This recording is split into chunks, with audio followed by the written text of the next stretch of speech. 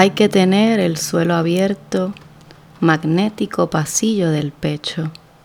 Hay que llamar un día por las olas al único tesoro que nos queda y saber que del amor saldrán arcanos voladores, del amor coronas en la cabeza, eternamente sin escape. Cuando la coraza se hunde, huye Dios incógnito en puntitas, porque la sal salva la herida, lo otro del coraje nos despluma, y bogar es la manera, pequeño paracaídas de la noche, del amor aeroplanos por tu cuerpo, agrícola el instinto cascabel por tus ojos sonando. No quiero ligar duras palabras en comilla, mejor la sangre por la encrucijada, encontrar el destino habitado, casi en el vértigo de este espíritu, tallada del nadir en el coral, del suelo isla que nos rodea.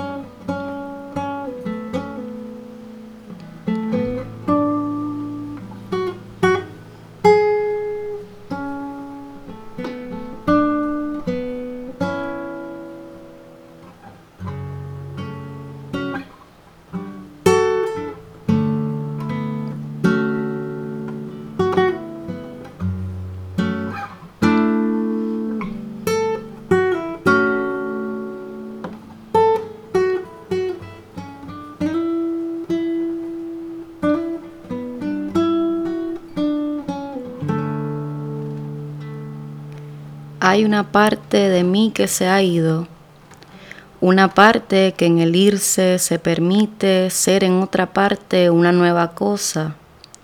Esta parte también se permite que llegue otra y se concentre, que crezcan caracoles del yacimiento. Y es que reconoce lo desconocido, pero sabe que solo abriendo salidas el comienzo se incursiona. Un talismán revuelve las memorias y lo que parece muerto sorprende con la viva llama de un vacío. Salto o deriva si se quiere. Con lo nuevo, lo incierto nos detiene. Sabemos es su gran arte, partir el riesgo y ganarle por un susto. No hay comienzo sin derrota, o un camino que su abismo sea absoluto, se nos da y se nos quita, y así, guiándonos, llegamos a la cúspide de lo que a veces soñamos en el tránsito de las ilusiones. Hola, bienvenidos al Tarugo Podcast. Yo soy Alain Esaí, que hoy me encuentro con Isamar Anzalotta. Hola, Isamar. Bartolomé de las Casas. Gracias por acompañarme en esta tarde, en esta sesión del Tarugo Podcast. Estoy bien contento de contar con tu apoyo y con tu presencia hoy.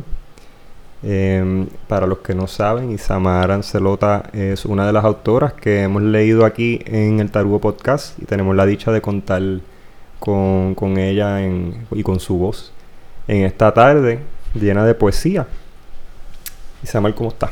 Estoy bien, contenta también de estar aquí, de que se nos dio, que lo habíamos hablado hace un tiempito y creo que va a ser una conversación muy buena, así que también estoy pompeada para eso. Sí, de verdad que sí. La semana antipasada conté con una entrevista con Viviana Calderón, que trabaja con dramaturgia. Uh-huh. Y está súper cool porque ahora es como que la segunda ocasión donde tengo un invitado que había leído anteriormente o que se ha hablado anteriormente en el podcast. Siempre para mí eso es como que una bendición bien grande, porque no siempre como que se da esa oportunidad. Sí, he visto que hay algunos episodios de poesía donde también con José has trabajado y me he puesto bien contenta cuando he escuchado que leen poemas, algunos de mi autoría, otros de compañeras como Liliani, Ashley, que ha estado bueno, Yomarilis también, así que sí, he visto eso. Isamar tiene una trayectoria de como artesana, de confección de libros y libros objetos, como poeta y como obrera del arte. Hace ya muchos años yo te conocí en la Yubi y ya para Yubi tú estabas en ese corillo de publicación de, qué sé yo, te había visto poemas tuyos de Parelios, ya tenías el libro Camino del Viento, ya lo tenías publicado. Y wow, han pasado 10 años. Eso fue como para el 2017, ¿verdad? 16, por ahí. Los primeros años no, como 2014, 2013. Pues ahí no tenía publicado El Camino del Viento. No. Ese era 30 poemas de amor. Pues 30 poemas de amor, sí, exacto. Yo publiqué primero ese fue mi primer libro. Y luego de los 30 poemas de amor, que lo publiqué en el periodo de bachillerato de la universidad y lo presenté en el Museo de Antropología, Historia y Arte, creo que Río Piedra, de la Universidad de Puerto Rico, sí. Espero no confundirme con esas 3 descripciones. Y ahí presenté ese primer libro, que fueron los 30 poemas, y yo creo que para ahí fue que yo te conocí, porque yo creo que tú fuiste a esa presentación, Alain. Tú estuviste ahí. Ya. Sí. Ha llovido. Ha llovido y ha pasado suficiente tiempo como para que yo te haya visto en diferentes etapas. Y te haya leído en diferentes etapas. Sí. Y nada, en verdad me siento bien contento de poder compartir ahora como que esas lecturas en una plataforma como la que tenemos. Ahora que estamos hablando de eso, vamos a mencionar algunos de tus libros. Okay. Tú publicaste 20 poemas de amor. 30 poemas de amor, perdóname, me corrige. Sí. Después, El Camino del Viento. Ajá. Sí, después del Camino, publicó para el 2020, durante la pandemia, La Puerta al Infinito. La Puerta al Infinito. Sí. Entonces, luego de La Puerta, publicó Frontera de Lirio, que ya esto va a ser como una experimentación entre la poesía y la prosa. Y es la primera vez que publicó como, ¿verdad?, una selección de textos de obras escritas en prosa. Entonces había como un intento de seguir ahí como una línea entre prosas, como con una voz narrativa, pero también había como una voz hay una voz de la conciencia, tú sabes, como que está como en el subconsciente, quiero decir, como detrás de esa voz. Entonces yo creo que Frontera es como de los libros más experimentales de los que yo he publicado. Y luego de Frontera, que de ese los hicimos a mano. Todos estos libros que estoy mencionando los hice a mano, los publiqué con Mesa Editorial y con el compañero Alejandro Medina, con quien también colaboré y trabajé muchos años, mucho tiempo, muy querido. Excepto 30 poemas, que fue mi primer libro. Ese primer libro no es un libro a mano ni artesanal, sino que es un libro más tradicional, ¿verdad? Publicado en una imprenta, normal.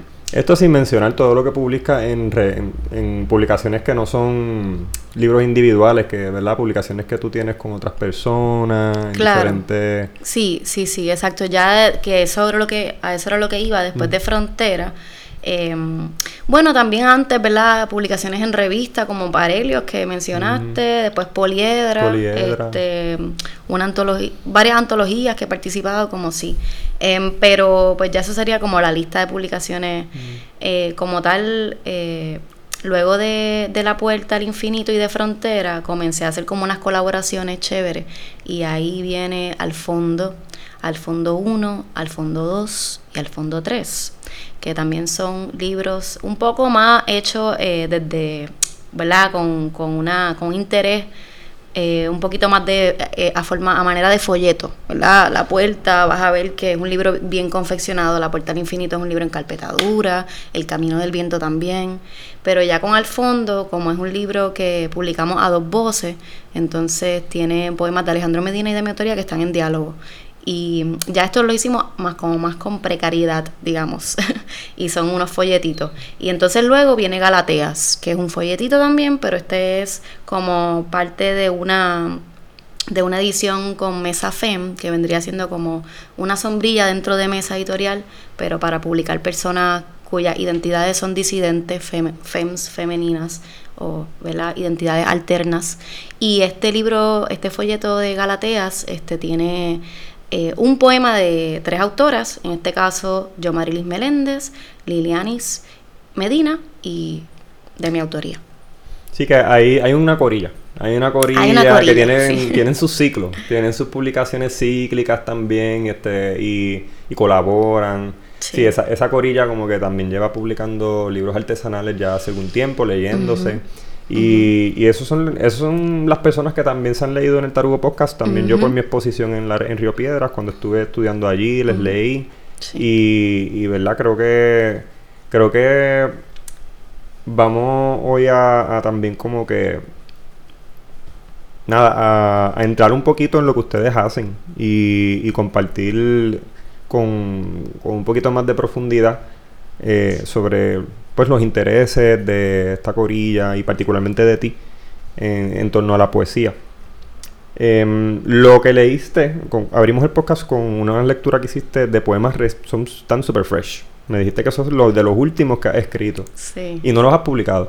No, esos poemas están inéditos. Qué cool. Sí, de hecho los estoy trabajando porque quiero participar pues en una convocatoria que hay para publicar, y entonces estoy trabajando como una selección de textos y esos poemas están ahí. Sí. ¿Quieres empezar hablando de estos poemas? Para abrir la conversación, ya que los acabamos de leer. Sí, nada, son poemas recientes que capaz escribí hace 2-3 meses, por ahí. Son parte de una selección que le llamé Criatura Silvestre. Criatura Silvestre, eso suena como Ángela María un poco también. Sí, yeah. Me gusta. Sí. Como me remitió rapidito a Animal Fiero y Tierno. Ajá, sí, suena Ángela, me gusta. Pues nada, son poemas bastante, yo diría, desde una voz bastante personal, pero a la vez tienen como unos rasgos así como medio, hay algunos que son como medio mitológicos, y también son parte de unas transiciones por las que he estado pasando en los últimos meses. Yo estuve viviendo en Argentina hace 4 meses, llevo en la isla relativamente poco, ¿verdad? Después de haber estado 1 año afuera de la isla, y eso pues para mí ha significado bastante. Es la primera vez que estuve tan lejos de Puerto Rico y fue un proceso bien chévere, de mucho aprendizaje, pero a la vez de muchos retos también para mi persona. Entonces el volver, ¿verdad? El tener que también de alguna forma u otra pues como ver otro Puerto Rico, ¿verdad? Otra isla. No fue la misma que dejé cuando me fui hace 1 año. No es la misma. Entonces ha sido como, me ha costado adaptarme. Allá nunca me adapté, de hecho. O sea, en Buenos Aires, que fue donde estuve 11 meses y medio para ser exacta, y nunca me adapté por completo. Yo, además de silvestre, también soy una criatura caribeña, totalmente tropical, y me di cuenta de que necesito el calor, el agua salada, el agua dulce, la comida criolla, el arroz con habichuela. Cuidado con eso de necesitar el calor, no lo digas mucho. Bueno, este calor que está viendo ahora me sorprende porque ha estado bastante intenso, y allá pues en Buenos Aires son del año como 8 meses frío para nosotros. De 12 meses son 8 fríos. Entonces pues claro, de venirle a estar 8 meses como que en invierno, ¿verdad? Porque para nosotros 60 y 50 grados es invierno, aunque ellos anden en pantalones cortos por ahí. Pues adaptarse acá, y de momento con este calor, sí, yo he visto a veces como que hay personas acá, compañeras y compañeros, que están en el calor, están chilling manejándola, y yo no he podido manejarla. Yo creo que fue porque me acostumbré también al frío un poco. Entonces, pues, nada, pero para seguir retomando la línea, ha sido un proceso también de adaptarme en este retorno, y Y esos poemas van por ahí, de cosas que, ¿verdad? Como ese que comienza, hay que tener el suelo abierto, magnético pasillo por el pecho. ¿Tú lo escribiste en Argentina? No, eso yo lo escribí recién llegada. De regreso. Sí, de regreso. Allá pues, hay otros que tienen una atmósfera así como más de ciudad loca, y eso los puedo leer uno, por ejemplo, que habla como, tú sabes, que tiene ese flow de ciudad, porque vivir en una ciudad está cabrón. Qué brutal, qué brutal. Me encanta el hecho de que tenemos acceso a algunos poemas que todavía, ¿verdad?, están inéditos, exacto, y los estamos explorando un poquito aquí. Uh-huh. ¿Tú crees que ese proceso de regresar te alimentó la poesía? Porque recuerdo que me mencionaste en un momento dado que salir de Puerto Rico para ti fue como que te ayudó en muchos aspectos, incluso a apreciar a Puerto Rico. Uh-huh, uh-huh. Y no sé si hay algo de eso también que retroalimentó la poesía sí. A la hora de regresar. Yo creo que todo lo que te haga incomodar, que todo lo que te saque de tus asientos, de tus lugares comoditos, te va a alimentar la creatividad, uh-huh. Tu proceso creativo, por ende, en mi caso, la poesía. Y definitivamente irme a Argentina fue salirme de mis zonas cómodas, también de pues estar yo como tener unas metodologías para vivir que allá cambian todas y tienes que reestructurarte. Entonces, para mí, parte de esa reestructuración, que podríamos decir en buen Spanglish como un reset, definitivamente ha alimentado un montón mi forma de ver la escritura también, el lenguaje, la poesía. He podido también ir a otros autores y autoras puertorriqueñas desde otro lugar también, y eso es súper importante. Pero más que eso, también yo creo que el proceso como medio tumultuoso de adaptarme estos últimos meses, uh-huh. También como a mí me pasa una cosa bien loca, y es que yo cuando más escribo poesía es cuando yo estoy en momentos como tumultuosos. Uh-huh. Usualmente cuando estoy en los momentos, ¿verdad?, de como más flow hedonismo y estoy como pasándola bien y chileando, no me surge tanto, ¿verdad?, esa... Sí, eso, por eso fue, ahorita te leí un fragmento del Che, que sé que lees mucho y que has estudiado mucho y que has seguido. De Che Melende. De Che Melende. Ajá. Que lo voy a parafrasear, que de la angustia como que desaparece con un desgaste de energía. Que cuando uno siente angustia, pues sí. No se desaparece hasta que hay hasta ese último desgaste, hasta que tú no emites toda esa energía, sí. Que termina siendo una energía bien creativa. Sí, definitivo. Y eso es algo que también a través de mi proceso he podido, ¿verdad? Como que la gatita está sí. Ahí. Estamos con una gatita. Siempre en el Tarugo Podcast siempre hay gato. Hay gato. Eso ha sido muy lo común. En este caso está una bebé de 3 semanas y está como que la he visto que con Alain se pegó. Sí. Pero bueno, sí, nada, como que hablando otra vez sobre lo de la angustia. Ay, perdí el hilo, Alain, que estábamos diciendo. No te preocupes. Estábamos hablando de cómo la angustia también provoca como que unos procesos creativos bien interesantes, que antes de que me vayas a responder te quería mencionar también. En la entrevista con Viviana esto fue un tema.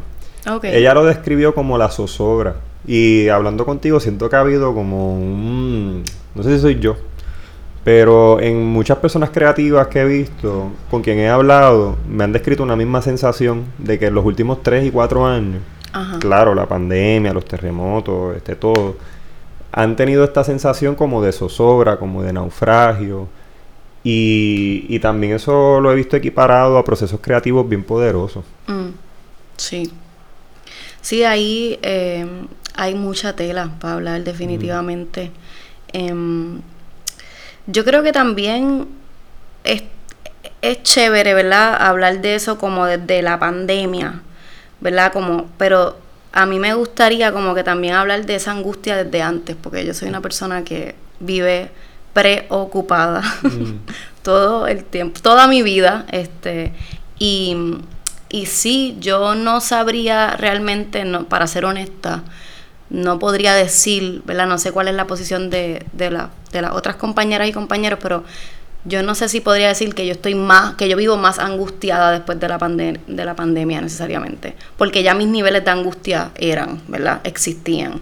Y siempre con el trabajo creativo, que era lo que iba a decir, he aprendido que hay formas de ese desgaste que dice Che, incluso a través del líbido también, ¿verdad? Como que nuestro líbido sexual muchas veces puede ser bien intenso, depende de las personas. Y en mi caso, a través de los últimos años, sobre todo, como que en mi proceso de madurar también, he aprendido cómo ese líbido también desgastarlo, pero a través de la energía creativa. Y es muy, muy loco. O sea, porque ahí sí veo como unos resultados. En mi caso, más allá yo escribo, ¿verdad? Es lo principal que hago. Me gusta escribir poesía. Pero también he tenido en los últimos años un interés por el trabajo plástico. Y he mezclado, integrado otros medios del arte plástico. Bueno, en la confección de libros, tú haces un trabajo plástico. Definitivo. Y a eso le he querido añadir textiles, trabajo con la máquina de coser, por ejemplo. La Singer. Ajá. La Classic. La Classic. De un tiempo acá también he tomado varios cursos y talleres de grabado, o sea que trabajo en linóleo, desde el respeto siempre, porque como siempre digo, yo soy escritora, pero pues esa integración de estos otros medios del arte con la poesía me parecen bien interesantes y sobre todo necesarias para ese desgaste, para esa angustia, para eso del líbido, ¿verdad? De lo que estamos hablando. Así que sí, yo creo que en resumidas cuentas estoy de acuerdo, la pandemia ha traído distintas formas ¿verdad? Y perspectivas, pero en mi caso, no fue tanto angustia lo que me trajo la pandemia. Bien importante que al final me recuerdas añadir en la publicación de este podcast referencias para que las personas puedan ver los libros artesanales que tú haces, tu trabajo plástico y, ¿verdad? darle exposición. Vamos a hablar en un momento dado de algunos de los temas que hemos mencionado previo a la grabación, que queríamos compartir con ustedes, los que están escuchando. Tenemos temas identidad y deseo desde la poesía. Antes, sin embargo, quiero hablar un poquito del mito, porque me llamó la atención que me han mencionado que de esos poemas que leíste al principio, los consideras mitológicos. Por mitológico, por lo menos lo que yo te entendí que querías decir es como... quizás como una historia de fundacional, que es como un nuevo comienzo. Sí, yo me refiero más a eso porque a lo narrativo, ¿verdad? Y también a lo narrativo desde una perspectiva como primaria, como, ¿verdad? Como... sí, se podría decir el inicio, pero a mí me pasa que cuando voy a escribir a veces siento que estoy como... hablando como sobre premoniciones, ¿verdad? Como me ha pasado que, por ejemplo, uno de los elementos que me ha surgido en la escritura y luego, ¿verdad? Pasa, por ejemplo, el tema de los terremotos. Antes de que pasara eso aquí en Puerto Rico, yo tuve una serie de poemas, ¿verdad? Como un año antes, que eran al temblor, al sismo. Y de momento pasa eso. También una de las cosas que también he repetido, otro elemento de cuando el mar se alza, ¿verdad? También como es una de las cosas que he escrito y que a mí me parece que la poesía puede funcionar como de origen, ¿verdad? Desde ese origen mitológico, desde ese origen de premonición. Entonces, lo digo desde ahí también porque tiene características, o tienen estos textos características como media de personajes también, como menciono como ciertas cosas que podrían ser como medias mitológicas. Okay. Pero algo muy mío también, no necesariamente alude a alguna mitología, ¿ves? Como en todo caso sería una mitología muy, muy nativa. Ya, como una invención de tu propia narrativa. No necesariamente desde como que lo referencial ¿cuál sería la palabra? Desde la intertextualidad, sino más bien desde tu propia experiencia tus propias afirmaciones y tus propias lecturas de la vida, de tu vida. Sí, y si hay referencias, son referencias como te dije, bien nativas, bien de lo que nosotros conocemos y, ¿verdad? Porque hablando de, que estábamos hablando ahorita de los indígenas, pues también hay la mitología indígena, entonces pues no alude precisamente a esa, pero si hubiese algo, pues yo sé que va por ahí, definitivamente. Son temas bien explorados, no solamente en la literatura, yo creo que también en la antropología, lo que es mito, identidad, ¿verdad? Son temas que definitivamente pues provocan mucho pensamiento sobre introspectivo, pienso yo, pero también sobre cómo nosotros nos definimos. Y es bien importante que nosotros tengamos una claridad sobre cuáles son nuestras identidades. Y eso es algo que yo quiero como que traer a colación. Hablando contigo, tu poesía, desde mi perspectiva, tiene, obviamente pues tú trabajas muchos temas, pero definitivamente algo que es bien una constante, como que tienes una voz que habla desde un feminismo, tienes una voz que también habla desde el deseo, y tienes una voz que habla de también de, como he mencionado, de lo nativo, de la conciencia del terreno, de lo local. Entonces, vamos a hacer un viaje, ¿verdad? Vamos a hacer un viaje. Estamos empezando hablando de Isamar desde lo individuo, pero me gustaría que de alguna manera después pasemos a cómo eso cómo tu lenguaje pasa de algo personal a de momento como que tu perspectiva del colectivo. Okay. Vamos a empezar, pero vamos a quedarnos todavía en el individuo. Vamos a quedarnos con Isamar un momento, porque te quiero preguntar incluso cómo tú elaboras tu lenguaje, porque otra cosa que cuando yo te leo, me parece que tu lenguaje es un lenguaje que como que trabaja mucho, no quiero decir el hermetismo, o no quiero llamarlo hermético, pero definitivamente es un lenguaje que yo lo encuentro que desde un comienzo lo he visto como bien experimental. Y no es un lenguaje como que trabaja con lo directo, trabaja mucho con lo implícito. Vamos a decirlo, en vez de hermético, yo creo que es más como hay mucho implícito, hay mucho espacio para interpretación también. Y incluso tienes como que mucho ingenio dentro del uso del lenguaje, ¿verdad? Y yo creo que eso también como que es un buen comienzo de hablar como que cómo tú como poeta en tu lenguaje, como poeta, cómo tú entras en tu lenguaje. Eso es una súper mega pregunta. Pero cuando me estabas hablando, ¿verdad? Previo a la pregunta, que ya la iba a formular, lo primero que vino a mi mente fue mi aprendizaje y mis maestras y mis maestros en la poesía. Definitivamente ellas son el vehículo principal para yo entrar en ese lenguaje. O sea, o desde donde yo entro, ¿verdad? Desde un lugar referencial, quiero decir. Aprendiendo e imitando es que uno comienza, ¿verdad? Imitando y aprendiendo.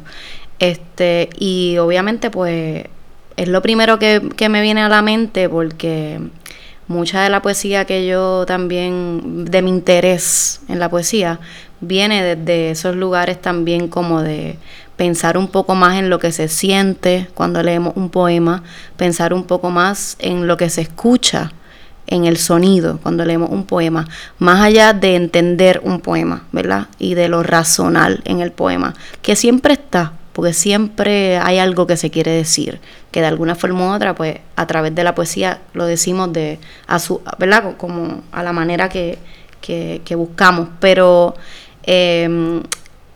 con la poesía específicamente a mí me pasa que yo me voy más por lo que se siente, ¿verdad?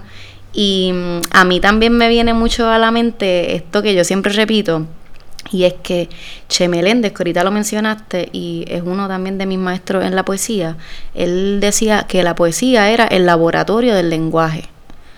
Entonces, a mí eso me parece bien genial, porque un laboratorio, ¿qué es? Si no es un lugar de comienzo ¿verdad? Donde uno está experimentando y creando y mezclando materias, matices, masas, cosas. Entonces, cuando también me acerco a ese lenguaje propio, ¿verdad? A ese lenguaje interior, también a esa voz que algunas de la conciencia y otras del subconsciente también. Porque en la poesía eso pasa, uno también habla desde ahí. Bueno, me acuerdo que me mencionaste en una ocasión que a veces tú escribes y no te acuerdas de lo que escribiste. Y eso es muy loco. Eso es muy loco. Y de hecho, lo he comentado con gente así como más de más aprendiz que escriben y me han dicho, mira, eso es bueno porque de alguna forma u otra también eso te deja a ti, te dice algo del estado en el que también como escritora una se adentra en ese estado para poder escribir. Hay unas cosas que también con el tiempo, ¿verdad? Van a ir como permeando. Una necesita ciertas circunstancias, ¿verdad? Cierto contexto o estar en ciertos espacios para poder escribir, inspirarse también, buscar esos espacios. Entonces, pues, sí me pasa en ocasiones que me siento a escribir y es como si no... Es bien difícil de describir, ¿verdad? Ese lugar, ese estado, es bien difícil, pero una de las cosas que yo describo, que a veces como que le digo a la gente para que me entiendan, es una cuestión como, de momento se vuelve atemporal, y un poco la noción del tiempo se pierde, y el sonido también del espacio donde tú estás cambia también. Entonces lo describo un poco con la cuestión de la sensación de la duermevela, un poco esa transición entre dormido y despierta. Me pasa eso cuando voy a escribir, tengo una sensación como media soñolienta, de duermevela, como de un espacio tránsito como parecido a lo que sentimos cuando estamos soñando. Y como lector lo que te puedo decir es que lo que yo recibo, por lo menos leyéndote a ti, es mucha innovación expresiva. Muchas expresiones que yo las encuentro bien, muy originales, muy únicas. Que se nota que como que son tuyas. ¿Sabes? Y... eso va equiparado también como con lo que tú mencionas, es una poesía que se siente más de lo que se racionaliza. Más de lo que se racionaliza se siente. Sí, yo creo que cada persona que escribe también escribe de acuerdo a sus intereses. Y yo tengo unos intereses más particulares en ese sentido, porque pues también tiene que ver con una cuestión estética, ¿verdad? Con lo que te gusta, con lo que te llama, con lo que tú sientes más. Y pues no es casualidad también que por ejemplo, en Ángela hay mucho racional, pero también estos elementos están en Ángela. En Che lo mismo, ¿verdad? Obviamente Che tiene mucha variedad en su escritura, pero hay muchos textos que son muy del sonido también y de sentir, que si tú te pones a tratar de verso por verso entender, tú vas a decir, no, espérate, es que esto no es, ¿entiendes? Tampoco es así, tú sabes. Y con Lima también se me ocurre, José María Lima, que también está esto de escuchar un poco el texto más y de sentirlo que tratar de entenderlo. Eso también requiere un tipo de lector muy específico. En Puerto Rico yo creo que es bien común que la población que lee quizás también no está acostumbrada. Y no es algo nuevo, porque vamos, que las vanguardias en la literatura no son tan nuevas. No. Y eso iba a mencionar ahorita. Hay o sea, muchos escritoras latinoamericanos que vienen haciendo esto ya, ¿verdad? Hace mucho tiempo. Ya. A mí me parece bien curioso que en la literatura, ese periodo donde se empieza a ver esa experimentación lingüística, ese uso del lenguaje, que es muy personal, también figuró como una ruptura un poco. Y, ¿verdad? Quizás estoy hablando desde un sitio con cierta improvisación, porque de verdad no estoy basándome en un estudio en particular, Sí. pero autores, qué sé yo, autores como José María Lima, incluso Ángela María Dávila, creo que definitivamente representan un cambio en el uso del lenguaje. Uh-huh. Incluso otros autores que ya fueron insinuando eso. La misma Uh-huh. Julia, Sí. Hugo Mallenat, a veces también se me ocurre. Sí, y no es casualidad porque eso que estás diciendo, por ejemplo, de las vanguardias, estos periodos vienen en conjunto con momentos también políticos sociales bien específicos. Entonces también nosotras, las escritoras, también respondemos a eso. Uh-huh.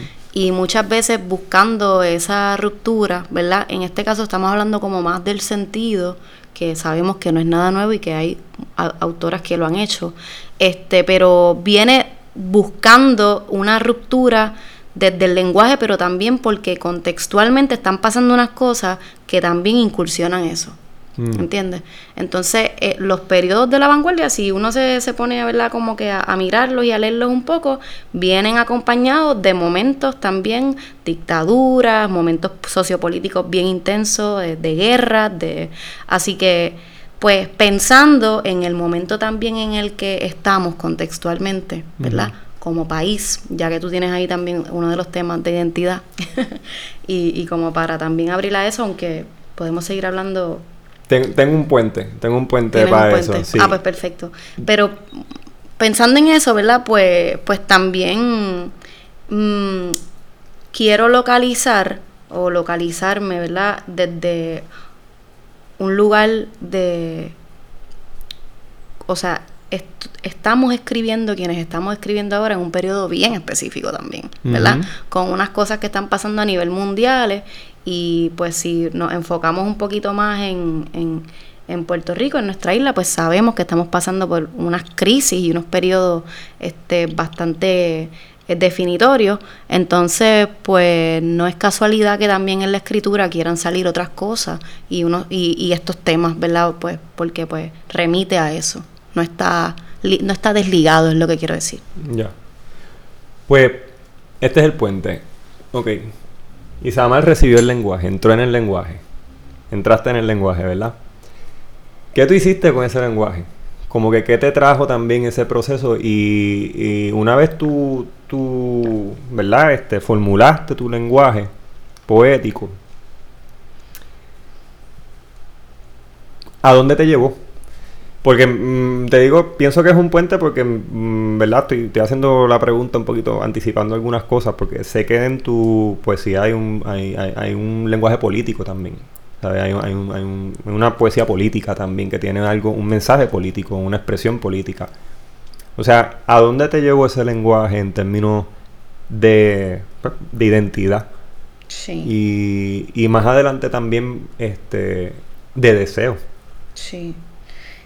Mira, pues yo, como que quería primero decir que todavía yo siento que estoy en constante formulación de mi lenguaje y que todavía estoy conociéndome también como escritora y conociendo mi proceso, ¿verdad? Que es muy cambiante y que también, como decía, para mí es muy vivencial y también mi escritura, que es algo que también he podido observar con el tiempo, tiene muchos referentes como biográficos también, si te pones a indagar un poco sobre la biografía ¿verdad? Y los textos, hay unas cosas biográficas ahí que se reflejan bien, bien notables. Pero cuando me hace esa pregunta, yo creo que desde los lugares así, el lugar más que más he podido habitar luego de la escritura y luego de mi proceso de escritura es la reafirmación. A mí la poesía me ha ayudado mucho a reafirmar. A reafirmarme, a reafirmar mis espacios, a reafirmar los espacios con las personas. Y sobre todo desde un espacio-tiempo, desde un lugar muy, muy isleño también. Ese lenguaje remite mucho a lo que observo constantemente, y aquí en Puerto Rico hay mucho paisaje, mucho referente ecológico, o sea, que también está ahí en mi poesía. Entonces, desde eso, desde el mar, desde el río, desde la montaña, desde la costa, he podido, y a través del lenguaje, reafirmar un montón de cosas que claro que sí, que claro que han ido alimentando esa idea de identidad que tengo y que he ido construyéndome, sí. A mí me encanta el tema del paisaje en la literatura. Es de mis temas favoritos. Y el paisaje y la identidad, yo entiendo que también es tan intricado. Uh-huh. Es inseparable. Y como dice Corregel, patria sabe los ríos. Uh-huh. ¿Verdad? Y los valles, los montes. Y me mencionaba los otros días que es un referente chévere a el poema de Nairis, que tiene algo como paisajístico también, ¿verdad? Como paisajista. Sí, yo leí un poema aquí del poemario El Día del Polen, uh-huh, que es bien raro. Yo nunca he visto ese poemario. El único que lo tiene es José, uh-huh, que siempre tiene libros raros. Uh-huh. José, te quiero. Y pues yo me paso en la casa de él, básicamente capeándole los libros. Ajá. Y uno de los que tenía residente que le cayó, como digo yo, fue El Día del Polen. El Día del Polen, Nairis Rivera lo escribe después de Pachamama Pataquín. Y es un poemario mucho más introspectivo. Tiene muchos de los temas anteriores. En Pachamamapa ella habla mucho de las culturas originarias de América y de Puerto Rico. Pero cuando llegas al Día del Polen, ya ella está como que mucho más enraizada en su propia experiencia. Incluso que las culturas originarias a las cuales hace referencia son las de Puerto Rico. Mientras que antes ella es como, ¿verdad? Como visiones de la Aymara, de la Yarrahuaco, de diferentes culturas andinas. Uh-huh. En el Día del Polen es como que mucho más personal. Y ella tiene muchos poemas dedicados al paisaje de Puerto Rico. Uh-huh. En ese poemario ella parece que se divorció. Uh-huh. Y hay un poema que recuerdo muy bien en donde ella erotiza el paisaje. Ah, ese era el que quería llegar, sí. Hay una erotización del paisaje ahí bien bella. Hablando de reafirmaciones, ella uh-huh, reafirma su identidad después de esa separación donde evidentemente ella se siente pues en un estado de zozobra. Uh-huh. Pues ella en su poesía reafirma mucha identidad a raíz de su experiencia, su relación con el paisaje. Uh-huh. Y el paisaje se vuelve como su pareja. Como uh-huh, que ella, la manera en que describe el paisaje es de una manera bien sexual, como si el paisaje pues fuese su amante. Sí, eso está súper chévere porque sí, definitivamente como escritoras puertorriqueñas, caribeñas, isleñas, es inevitable pensarnos desde ahí, mano, desde el paisaje y desde eso que nos pues que eso que habitamos. ¿Y qué será, verdad? Que tú te dejas y rapidito lo primero que quieres hacer, digo, no sé si todo el mundo se identifica con esta experiencia, pero yo lo primero que quiero hacer es ir para el río o ir para la playa y estar en un monte. Sí. ¿Qué será? Sí. Pues porque el mar sana y el río también. Y pues tenemos eso. Y en mi experiencia, de hecho, de vivir allá en la ciudad por un año, wow, que mucha cuenta me di de lo importante y de lo... Somos bendecidas y uh-huh, bendecidos de tener estos lugares para ir a sanar, como bien decimos, para utilizarlos también como parte de nuestros ritos también. Te iba a decir eso mismo, porque yo te digo como para ir a sanar y en la ruptura, pero incluso al comienzo de mis relaciones, como que para mí el rito, si tú me gustas, yo te quiero llevar a mi río favorito. Eso... Vamos para el río favorito. Ahí es que tú también vas como que midiendo la cosa, ¿entiendes? Sí. Tú dices como que, espérate, fuimos al río, la pasamos cabrón, se sintió esto y esto, ok, par de puntitos. par de puntitos para la persona. El rito amoroso, por llamarlo así, en Puerto Rico, que yo creo que para muchas personas, no voy a decir yo, esto lo hace todo el mundo, tú sabes. Claro, ir para la playa, ir para el río, eso es como que... Pero playa es distinto a río. Ya río es más íntimo. Sí. Ya ahí estamos pasando a otra faceta de nuestra, ¿verdad? De este conocerse. Totalmente de acuerdo. Porque playa, nosotros aquí vamos por vacilar, tú sabes. Nosotros, ay, hace calor, tengo una hora, me doy un chapuzón. Mira, tú puedes. Ah, pues nos vimos en la playa. Qué rico, súper bien, fun. Pero el río hay que sacar ya más tiempo. Es como que para mí otra faceta de esa relación. Y está interesante, fíjate, eso que dices, porque definitivamente puede determinar muchas cosas. Si tú vas con una persona que estás conociendo para el río y la pasan mal, en verdad, o sea, es muy poco probable que yo te siga hablando y buscando. Claro. Porque no hay break, tú sabes. Igual hay unos códigos, o sea, yo llegué a tener una pareja que me llevó a un lugar bien bello, era un muelle en Guánica, y me hizo jurar que yo no puedo ir allá sin ella. ¿Qué? Y yo respeto eso. Hasta el día nosotros nos dejamos, no nos hablamos ni siquiera, pero hasta el día de hoy como que yo no me atrevo a ir a ese muelle, porque están como que, pues... Sí, ella definitivamente tenía sus ritos ahí bastante... Puso ese límite. Ya, sí, definitivamente el paisaje, nosotros como borincanos, es una experiencia inseparable de nuestra vida, de nuestra manera y de nuestra memoria. El paisaje, yo creo que por eso también para mí es uno de mis temas preferidos, porque mi memoria toda está ahí. ¿Sabes? Toda mi memoria está en el paisaje. Y pues volviendo a tu poesía, pues creo que tú también recoges eso, como que esa conciencia del paisaje y la conciencia también de tu relación con el paisaje. Yeah. Sí, como te decía ahorita, yo creo que va desde ahí, de la cuestión de la reafirmación, y en definitiva es algo que vas a notar cuando lees algún texto. De hecho, a veces pensándolo, ¿verdad? No tengo una cita, tengo ganas de buscar algunos de tus libros para buscar citas. Búscalo. Es que reconozco algunos poemas donde también incluso tu paisaje no es solamente algo que es externo a ti, dentro de tu mismo lenguaje poético, es algo que tu cuerpo también, ¿no?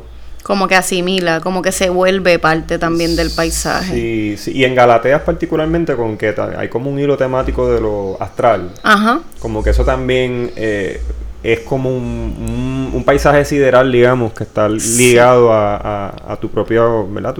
Tu lenguaje, tu cuerpo. Ajá. Sí, bueno, en Galatea en particular hay... El texto que tengo ahí se llama 3 trincheras que cruzar. Y es muy desde el paisaje, pero pensando en la trinchera como algo también, ese yo diría que es un texto más político.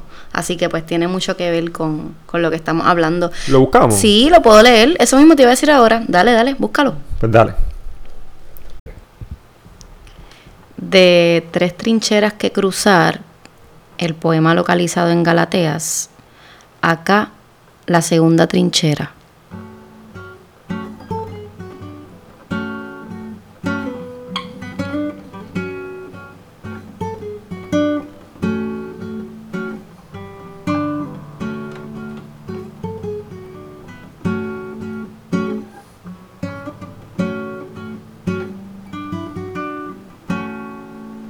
Cosita brillando que se encueva, espera para pensar en flor, la elevada afirmación del hada rota con la aurora circular, y sigue un péndulo en respuestas, blanco o negro el destino, sabes que no es, la ruina vehicular zarpada, el grito del tiempo voceando pa' nosotras, que nos caigan encima, años explotando o explorándonos, conversa certera la clepsidra del propio mar que nos circunda.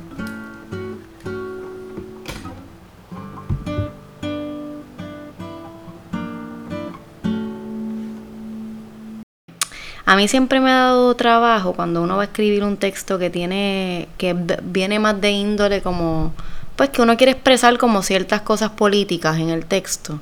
Pues a mí siempre, ¿verdad? Yo siento que es una de las cosas más, digamos, donde está más el trabajo o lo arduo del trabajo en la escritura, es cuando uno va a escribir un texto que, ¿verdad? Quieres expresar algo político, pero no lo quieres dar como tan dado, ¿me entiendes? Tan fácil. ¿Ves? Y en ese poema yo estoy intentando lograr eso. En los tres, ¿verdad? Porque son 3 trincheras que cruzar. Y en esta específicamente es como la trinchera del mar, tú sabes. Entonces por eso al final habla del propio mar que nos circunda, porque volvemos a la cuestión del paisaje y la identidad. Está como reafirmando que sea lo que sea que vaya a pasar con nosotros políticamente, necesitamos estar conscientes de lo que nos rodea, que es el mar. Así que, y eso hay que usarlo a nuestro favor. El mar es la casa también. Pensándolo desde ahí, ¿cómo entonces podemos formular nuestra estrategia? Si no conocemos el mar, ¿cómo vamos a defender también nuestra tierra? Que en estos momentos, por ejemplo, es un tema que está bastante a flor de piel para nosotras, las personas puertorriqueñas, ¿verdad? De momento el mar se puede volver la casa primaria, que es de donde vinimos al final.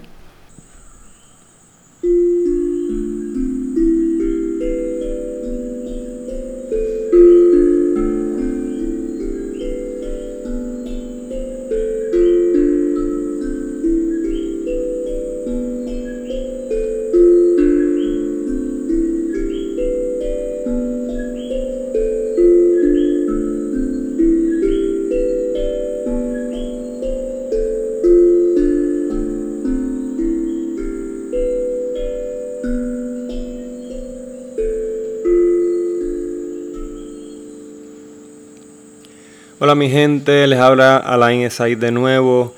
Acaban de escuchar la primera parte del episodio 15 del Tarugo Podcast, Lenguaje, Identidad y Paisaje con Isamar Anzalotta. Esta conversación se dividió en 2 y la segunda parte la voy a estar publicando rapidito. No se la pierdan, ahí le damos continuidad a la conversación que se queda, ¿verdad? Al final de este podcast. Y Isamar también lee más poemas, habla un poquito sobre identity politics, o ¿verdad? Sobre su perspectiva de lo que es la identidad y la política de la identidad. Así que no dejen de escucharlo para que tengan la experiencia completa de este podcast. Gracias por escucharnos y que pasen una feliz mañana, tarde o noche, donde quiera que estén. Un abrazo.